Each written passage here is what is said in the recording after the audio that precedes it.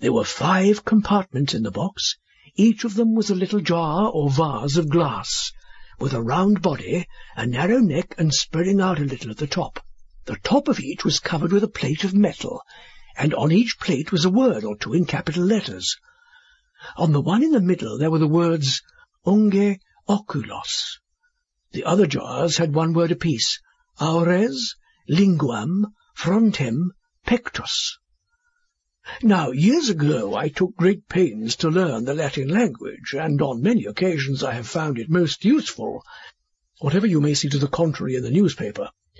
But seldom or never have I found it more useful than now.